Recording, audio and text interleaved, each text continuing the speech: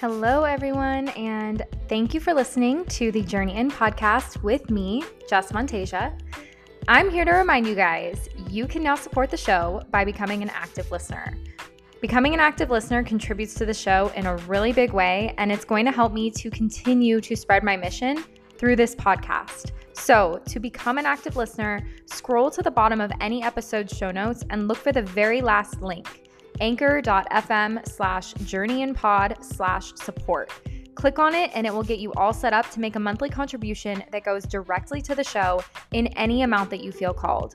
Thank you guys so much just for being here and listening and also supporting the show in this way. I can't wait to continue journeying with you.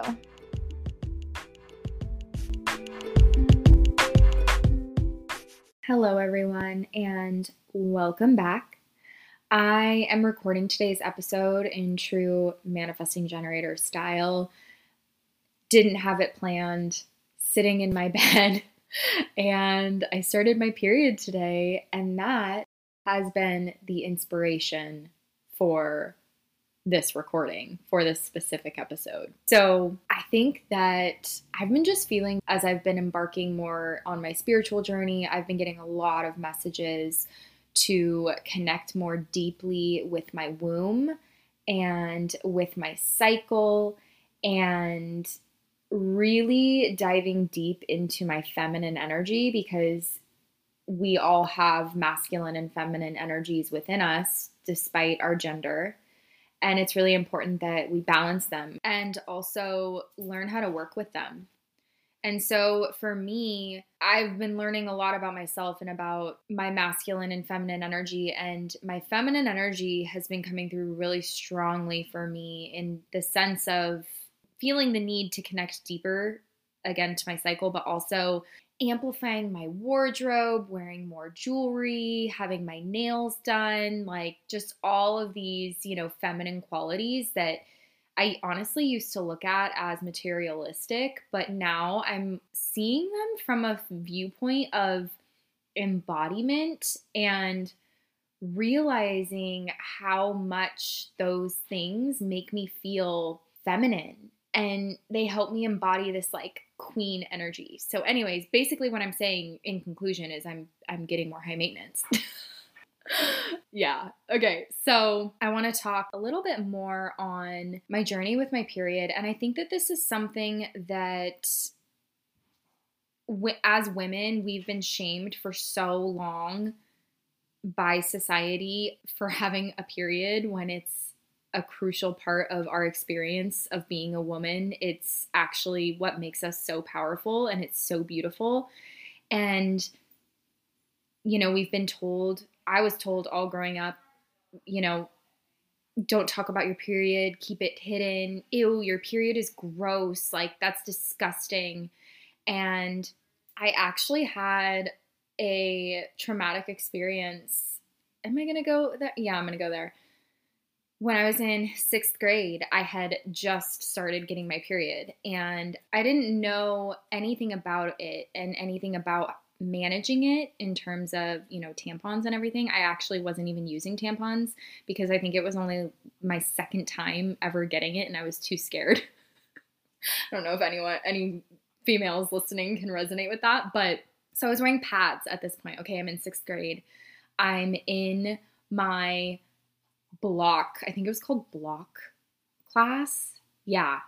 Miss Bates was my teacher. I still remember. And I had my period. I knew I had it, but I was wearing a pad and it bled through my pants and got onto the chair. And I don't remember exactly what happened, but I stood up, I think to go sharpen my pencil or something. And someone was like, oh my gosh, I think it was the teacher. I don't remember exactly who, but they were like, you have something on your pants. And I was like, what? And I felt it, and it was blood. And the whole class saw. And they were all laughing at me. It was so humiliating. And I remember this boy I had a crush on, made fun of me a few weeks later and was like, I saw you with shit on your butt. And I was so traumatized by it. And this actually came up in a healing session that I was in about a month ago, and I was holding on to this trauma subconsciously, and it was blocking me from connecting with my womb in the present moment. And it was brought to the surface, the memory, in the healing session. And I was like, wow, I had no idea that I was even holding on to that. And I was holding on to a lot of embarrassment and a lot of shame. And I remember subsequently, ever since that experience, I would hide my period as best as I could from everyone. I hated it. I hated getting it. It was always considered a burden for me. And that experience really cultivated that foundation, along with all of what society tells us about, it's taboo to talk about your period. And so the more that I'm stepping into myself and into my spiritual journey, I'm realizing more and more that it's not taboo, and it's actually something that is meant to be embraced. And so that being said, that's why we're here right now. And I really think that as women, we hold so much power in voicing what we're experiencing through our cycles and just talking about it, not only with other females, but with our partners who may be male, and really helping men understand cycles even more and helping them get more comfortable with hearing about it, because there's so many men who are like, ew, that's disgusting. And, it's not all their fault. Society had a large play in them feeling that way. Well, for most of them. But I think that as women, we really hold a lot of power in simply by sharing and just normalizing talking about it. So that's really my intention here, and really to inspire other women to learn to celebrate their cycle and see it as a blessing. It is a blessing as a woman if you have the ability to bleed, right? It means that you have the ability to carry a child. And that's a really beautiful thing that not all women have. So it is something to really be grateful for. So today I started my cycle unexpectedly, and I woke up really early with cramps. And I was like, this is so weird. I'm not supposed to start my period soon, but lo and behold, she came. And I just had this immediate wave of gratitude wash over me. And I was like, I'm going to celebrate this. I'm going to be dramatic about it. I'm going to get really into it. And so I did. And I had a really open schedule today, so it worked out really well. And what I did is I made myself a cup of cacao, and I have a little meditation corner set up in my room, which it's my corner that I go to and I meditate, and it really gets me into that state of turning inward. And I was like, I am going to do a little cacao ceremony for myself. And so I got my cacao. I lit a red rose incense, which is just so feminine. It's just so high frequency. And I played some music, a really emotional music, my Songs to Cry To playlist on Spotify. And I sat with my angel card deck. I had my crystals out and my journal by me, and I just started to close my eyes. I felt my connection to my body, to my womb, to my breasts, like all of the parts that make me a woman. And I cried, and it was a really beautiful experience because I've never done that before. I've just always looked at my period as being something that is a burden and something that I have to endure. And today, I don't know what it was, but I had just this entire shift in me. And it felt so good. It's almost hard to articulate. Like, I felt so empowered, and it felt so good to just be like moving with my emotions and crying and letting myself cry for no reason and just being in that, because my hormones are all wonky tonky, and you're like emotional as fuck when you're on your period, right? So just embracing that And I felt like so much better afterwards, like emotionally, mentally, I felt clearer. It was amazing. So I highly, highly, highly recommend, if you're a woman and you're listening to this, stepping into that celebration in some way the next time your cycle comes around. And what I also did, which I think was super, super crucial and empowering, is in my journal, I welcomed my bleed. I wrote welcome, and I wrote down what I was shedding outside of my bleed, emotionally, limiting beliefs that I've been carrying with me, because I think it was on a podcast that I heard, or I read it somewhere, that, when we're on our periods, we're shedding. We are literally shedding and we're releasing. And it's a really beautiful time to turn inward and to actually think about what else, like, what do you want to release from your life beyond just, physical blood eliminating from your body. And so that was really, really introspective, and it was really eye-opening to see what was on my heart and what was on my mind, and to move through the emotions around the limiting beliefs that I was holding and things that I feel have been holding me back. And it just felt really good to leave it on the paper and to not have to carry that with me everywhere. So it really cultivated this deeper self-awareness that I didn't even know I would get. And it's like it just helped me instantly upgrade my frequency and my energy and step into a new level of it.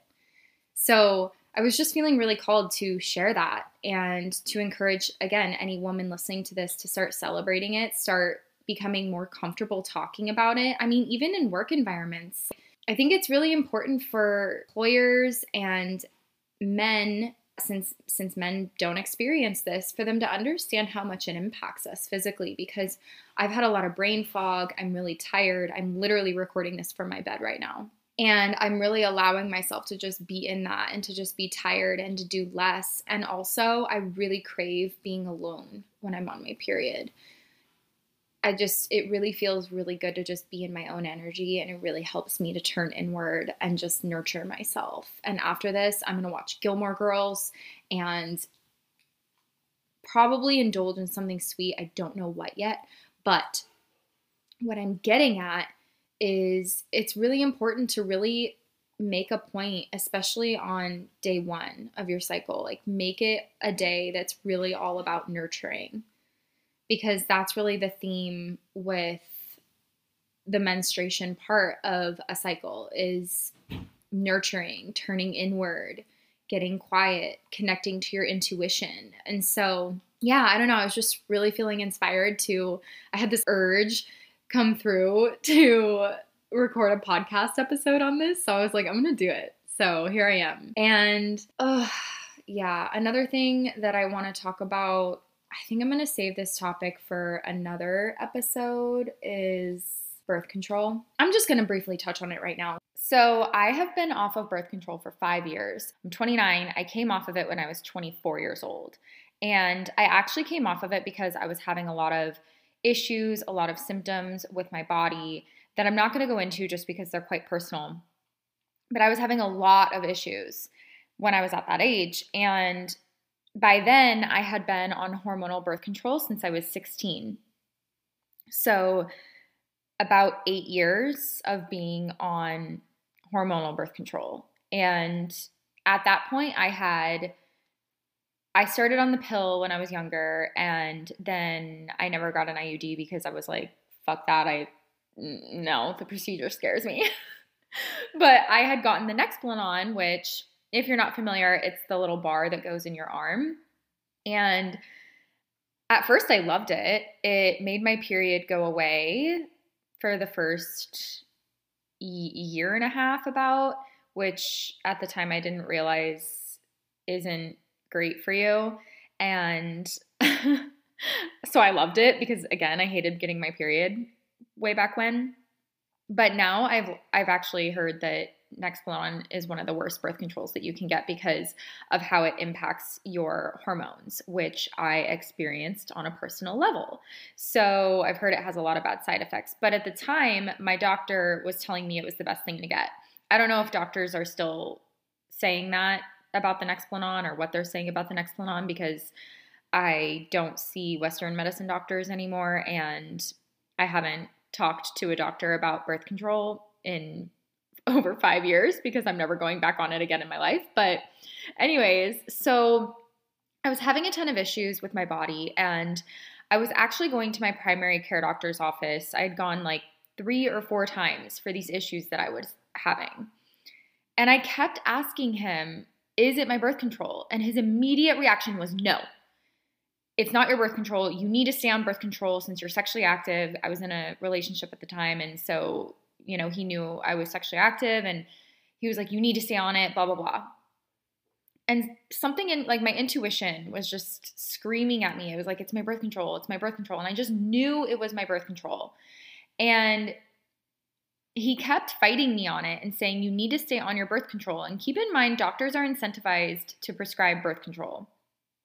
So think about that when they tell you all medications in general is something. I'm always a big proponent on being your own advocate with any doctor. So anyways, if you're someone that is hardcore, you feel like you have to be on birth control, let me just tell you, I have been off of it for 5 years, and I have been sexually active, and I track my cycle using a period app so that I understand when I'm fertile and when I'm ovulating, and knock on wood, I have not had any issues. So the reason why I'm even sharing all of this is because there's so much research emerging now on the negative effects of birth control and how it impacts your hormones negatively and how that impacts your brain chemistry and literally who you are as a person. And I'm not an expert on this, but from what I've read and from the podcasts that I've listened to from doctors and experts in the field is that hormonal birth control impacts us and disconnects us so much from our natural state as a woman. And it really impacts, like I just said, our brain chemistry because it impacts our hormones, right? So here's a personal anecdote coming from someone who's been off of it for a really long time. And I was on it just to prevent pregnancy. I wasn't on it to like regulate my period or anything. Oh, I did hope that it would make my boobs bigger, but that never happened. Anyways, I do think, of course, that disclaimer, talk to your doctor about getting off of it. And if you have any other underlying health conditions or any other reasons why you might be on it, work with a practitioner on that. But just keep this in mind as information, something to consider as to factor in to deciding if it is the best option for you to either stay on a birth control or to get off of a birth control. And obviously, this is something that is so individualized. But ultimately, you know what's best for your body is really what I'm getting at.